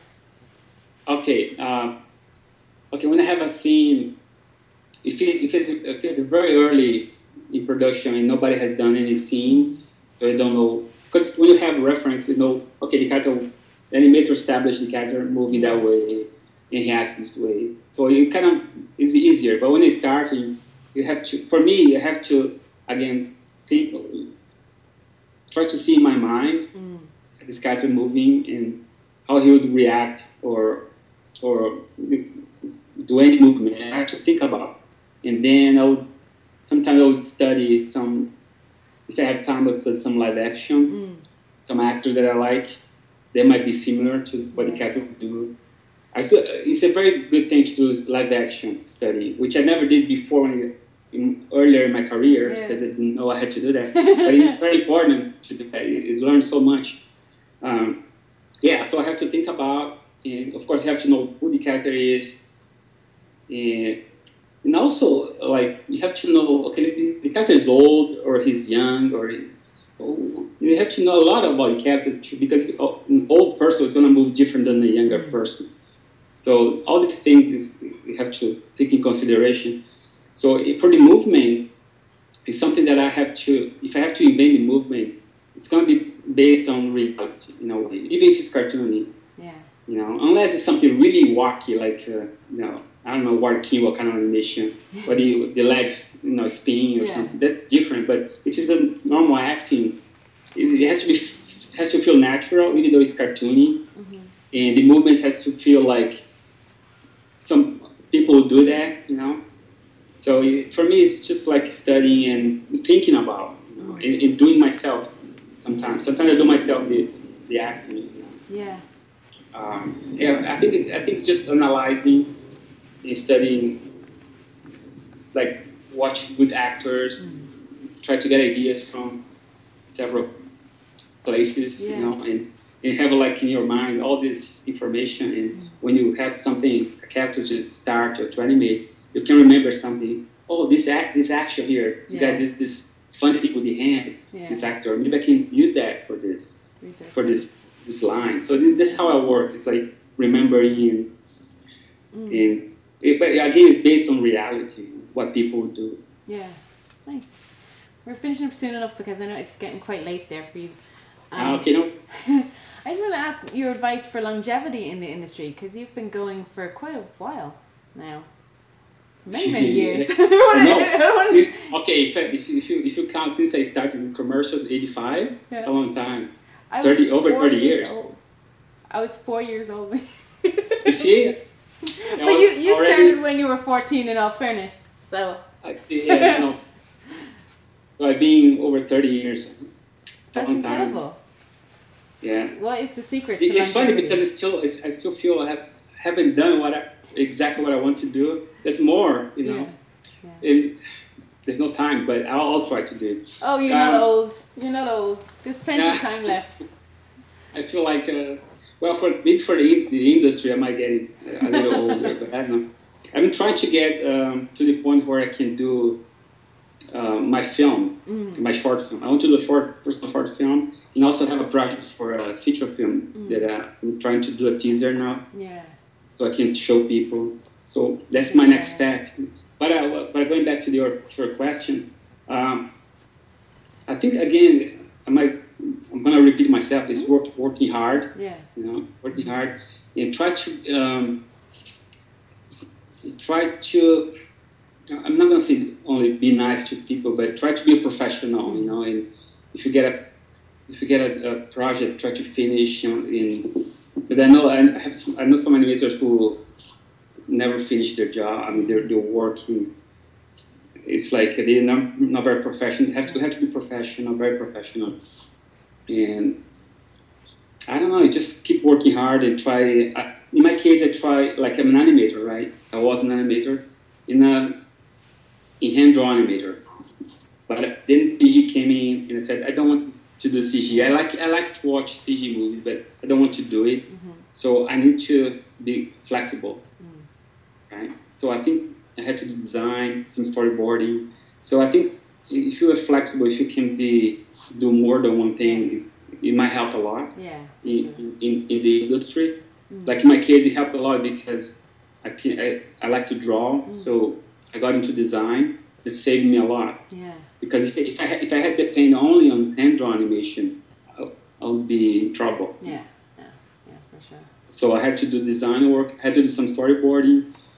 And now I'm doing books too, like children books. Yeah. And so, which I'm enjoying a lot. I'm loving this side of non-animation. It's illustration and children's book. So I try to be flexible. I think that's why I last this long. I think, if you're able to do more than one thing, because if you're just an animator, well, in CG, you're gonna always get jobs. Yeah, I think I would say try to be. There's another word for it. Yeah. Not only flexible is when you do many things. How would you? There's a word for it. When you can do many versatile. Oh, right? versatile. Yeah, it's true. If you can, because especially if you want to draw, like sometimes you can get a storyboard job, but then the job is over. You might, if you do design, you might get that job in design there, and then you can go back to storyboard here. And maybe you want to do animation again. Oh, there's this job in animation. I can do animation again here. That's what's happening to me. I've been doing well since I left. I didn't leave. I was laid off from Disney when they closed down Florida. So I've been doing well since that time because I've been doing tons of things from many studios, design, storyboarding. Yeah, in hand-drawn animation, there's always something happening. Yeah. It's small things. Yeah. That's why I'm not gonna say, oh, there's jobs out there. There isn't. It's like when there's something going on, they call Sandro. Yeah. They call people they know. Sergio, it's only us, not many people. So it's not like a big thing. But there's always something going in hand-drawn animation. So I'd be able to jump from hand-drawn animation to design to storyboard. So there's always something I can do. And then books, So for me, it worked for me to be versatile, so I can do many things. Yeah. But if for just an animator, I don't know, you have to really work really well, try to do the best work you can, so you can have a really good reel, strong reel to get the next job. Yeah. So what are you working on right now? Because I know you're doing a lot of things. You're doing your book, you're doing your film, which I didn't know about, but you're also coming up to Dragon's Lair and. Dragon's Lair is done good again. What happened is I don't know much about that. I don't know what's going on. Okay, I'll explain that. I worked with them before, so they know me. And Gary Goldman, we're still good friends since I left. We're still in contact. We always stay in contact. So this time he asked me, would you animate if you get the finance? I said, of course, yeah. If I can do it, I will do it. And so that's why they put my name there as one of the animators. So, but I think they are planning. They're doing layouts. I don't know what's going on. So when they are ready for me to animate, they're gonna call me. So can you do some shots? Yeah. And then I'll just do some shots to help out. It's not like I'm really involved. I'm not there developing with them. Yeah. That's the thing, So like some people ask me, so can I get a job there? I said, no, I don't. It's not me, I can tell them about you. Yeah. But it's up to them. Yeah, for sure. But I'm just like, I'll be an animator helping, doing some shots. That's the thing. You'll be working remotely?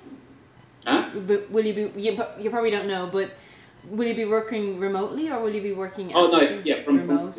Yeah.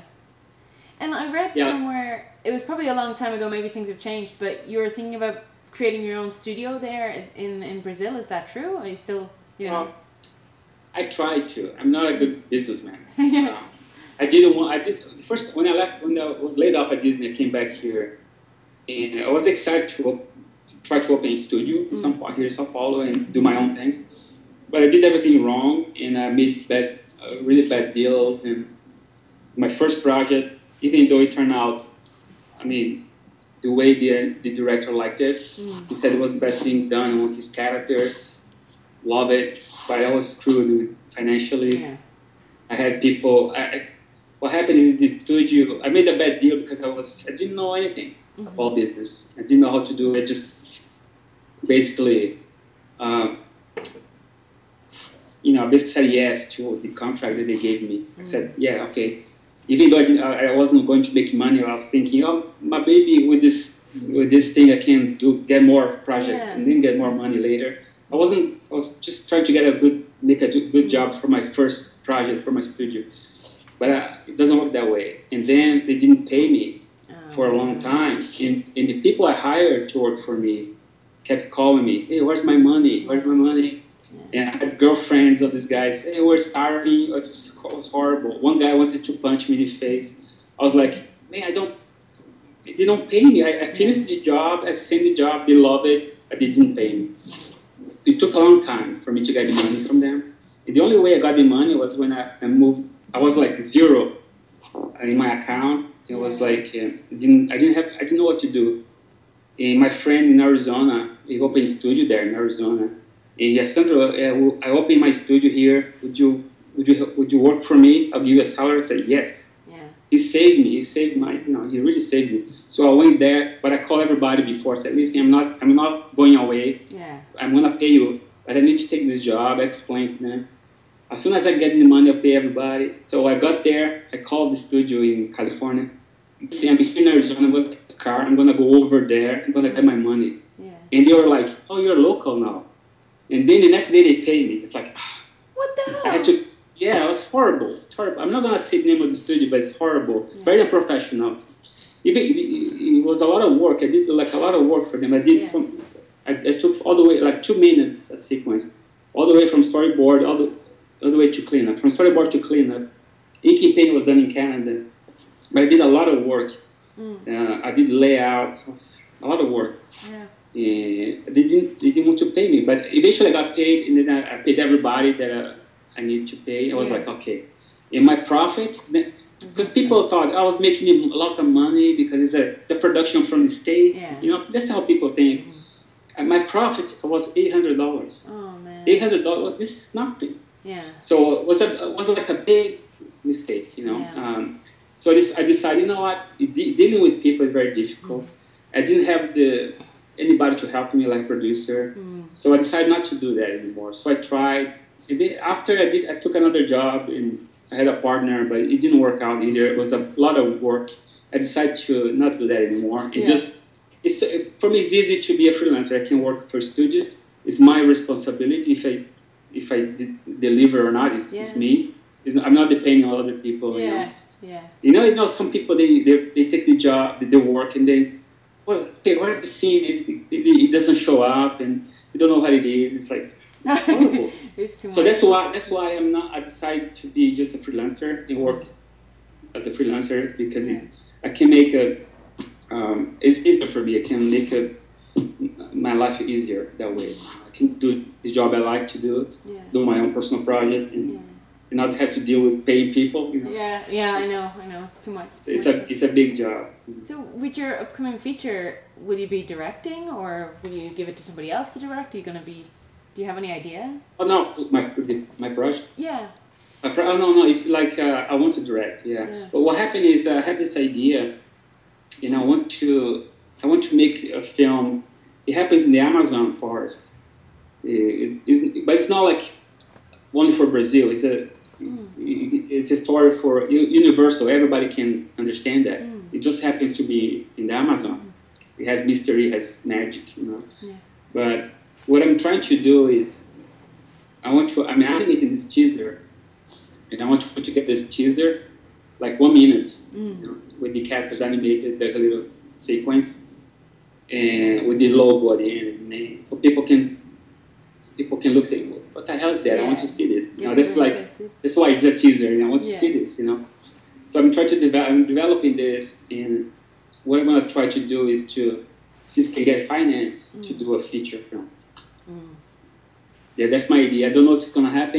It's my first time. I've never done that on my own. Yeah. And what I'm doing now is doing the artwork, like for this teaser, and developing story and characters.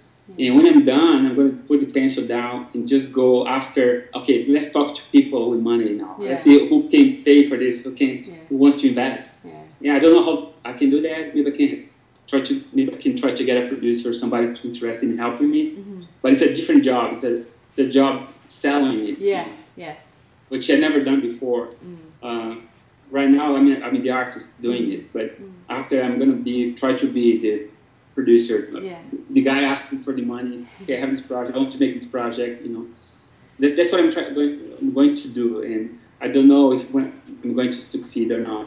But it's something I have to get out of my system. I have to do this. Yeah, absolutely. It's my next step. Yeah. And also I've been dying to do a personal short film, something that I directed. Yeah. It's my creation, my animation. I'm doing on my own, so I can put in festival. Something that again I want to get out of my system. I need to do this. It's the next step for me. Yeah. That's what I'm trying to do. But at the same time, I have to balance with work. Yeah. With jobs to pay the bills. It's difficult. It's difficult. Yeah, for sure. Because there's so much.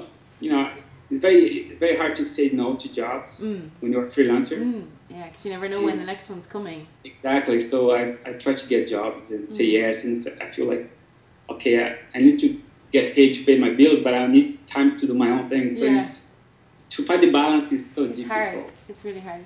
Yeah. But, you know, you have some really great connections or friends that you can ask advice for when you're trying to, you know, expose your short film, like Ken Duncan, Sergio. And totally. I'm gonna take advantage. You know, I'm sure they I even know big producers that can help me. Maybe they can recommend people for sure. People that they have used that are credible. Oh, totally. Yeah. You know. Well, the main thing is having something to show them. Okay, this is what I want to do. That's the thing. I have because it's easy just to tell them. Okay, my story is about this. But if you show something that visually, okay, it's interesting. Yeah. That's what I want to do, and have the characters, you know, in the storyline, everything perfect, so I can show them, okay, this is the project. You know? Yeah. Oh, that's really exciting. Really exciting. Yeah, let's see if it happens. I don't know. I mean, it's wonderful for us to see people from, you know, the generation before us doing this and keeping 2D alive, and it's not just the big studios that you have to go to anymore. You know, it gives us like let's just say that you can make something by yourself and. You know, one person. You know, you can do with a fraction what they make, what they pay in studios, in the big studios. With a fraction, you can be filmed. Yeah, and it's really inspiring. I mean, especially here, you know, in Brazil. Yeah, I guess the dollar exchange rate. That's why all the work is coming up to Canada, right? Because the exchange rate is so. Exactly. Yes. Yeah. Not so good for when we want to leave Canada. It's like you've got no money. Yeah. But it's all good. But I'm gonna let you go because it's really late there. But I do want to ask you one more question. Sure. And that is, what is the greatest piece of advice anybody ever gave you, and who is it from? Yeah, let me see if I remember. Somebody told me. My friend. I have a great. Yeah, this one great one. I was doing this. Well, I'm a kind of guy who's very perfectionist and try to do something that has to be perfect or has to be really good. And I've been always like that. And I remember I was doing a short film one time. I started in Ireland when I was working for Dunwood on my own at home. And I finished in Arizona, but of course I didn't finish. But what happened is I looked again at the animation. It's not to the level I wanted. And I threw away everything. Which I regret because I'd love to see. I have 2 friends who saw it and they liked it. They thought it was great, but I was so hard on myself at the time that I threw all the drawings. I don't even have the drawings. I don't have anything anymore. The footage, I don't have it. And I shot tons of pencil tests. Yeah. So I was doing this about this fish, anyway. But I threw away everything. It doesn't exist. And I was telling my friend. My friend told me, Sandra, what might not look good to you, might look amazing to many people. Yeah. And I was like, that stuck with me because it's true. Sometimes you're so hard on yourself, but maybe you're doing something other people might really think is great. Yeah. Or might work out. People might enjoy it. You know. So after that, I decided never to do that anymore. To do something just throw away because I don't like it. Of course, I'll redo things, but I'll never throw the whole film, the whole years of work. Interesting, yeah. Wow. It was crazy. Yeah, I worked for a few years and I threw away everything because I was so hard on myself. Yeah. I still am very hard on myself. I want to do everything perfect. But my friend said that I was like, yeah, it's true. It might not look good to you, but it might be something really good. Yeah. That's good. That's impressive. Yeah. It makes you keep going, Yeah. Because sometimes I do something that I look back against it. I'm like, is this good or not? Yeah. Then that's why Facebook's fun. It's interesting because when I'm not sure, I put there and I see the response. So okay, maybe people like it. So it's not that bad. So it's like a way of knowing. Yeah, what's good and what's fun. Or if you have something that works and people like, you enjoy or not. Yeah. So, Sweet. I would say also I would say to people, don't throw away your work. Just put it away for a while. Yeah, and come back to it. That's interesting. Anyhow, I'm gonna let you go. Stop talking. Okay, all right. Because it's been like 2 hours now. Yeah, thanks for much. Well, thank you so much. I really, really appreciate it. I know you're super busy, and and lovely to see you again. I was so nervous about this one because I love your work so much, and everybody said, "Oh, thanks so much. It's so lovely." I was like, "Oh my God, I'm panicking." Oh, thanks so much. But no, you're very, very sweet and great answers. It was really lovely to talk to you. I hope so. I hope it works out. Yeah. Thanks for having my book there. Oh yeah, absolutely. I can't wait for more of them. All right. Eventually I'll do like a second edition with more stuff in there. Yeah, that'll be good. And I seen one. I don't know if it's a book. It's a boy and a tiger. I've seen. Oh no, yeah, it's a jaguar. Yeah, it's like a children's book. My first children's book. Oh, nice. It's about this little Amazonian Indian boy and his friends. And we went to Angoulême. We released in French, the French version. In Angoulême, it was sold out. Everybody loved it. Yeah. It's amazing how the response was so good in Angoulême. Yeah. And we decided to make a second story with the characters for next year. Oh, sweet. So there's going to be I have to come up with a new story for these characters. And so eventually it might be like a series of books with these characters. It became like, because people really loved it. One store there in Angoulême, he asked for 30 copies. Oh. You only could sell 10 because we had to sell for other people. Yeah. So everybody was buying. It was fun to see people buying for their kids, for their nephews, for grandkids, you know. Yeah. Because that's what I want. I want a book for not a technical book for us, for people in the industries, for general audience. Yeah. Yeah. For them to enjoy the story. Yeah. That's what I wanted. So I was very happy with the response. People really liked it. Yeah, your books are always selling out. This one sold out at CTN too, didn't it? Yes, it sold out at Stuart Inn too. Wow, that's incredible. So they might have more now, but was a bestseller. This one, the approach. Yeah. That's awesome. So people definitely, there's a market there. People want to know how you. Yeah, I know exactly. Yeah, I'm very happy to know that people are still interested in hand-drawn animation. Yeah. Even though there's not much work in hand-drawn animation, people still want to know about and learn. Yeah. It's very nice.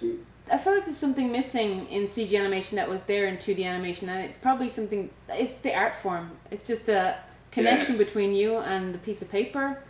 It's something lost in CG. I don't know. It's not pushed as far, it's not as charming, it's not as believable somehow. You know? I know, and I still think there's room for both if they could make it more.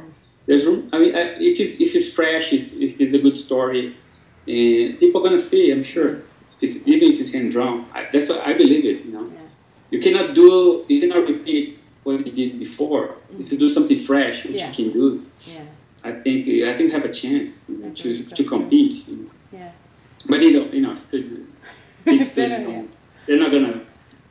Yeah, go for that. I know. Maybe one day. Hopefully. With your movie, maybe. Yeah, see? Should be exciting. Right. That's awesome. Well, I will let you go, and we'll be in touch again about the other thing. And okay. Thank you. Thanks, Sandra. Appreciate it. Thank you so much. Okay. Talk to you soon. Bye. Bye-bye. On that little patch of heaven where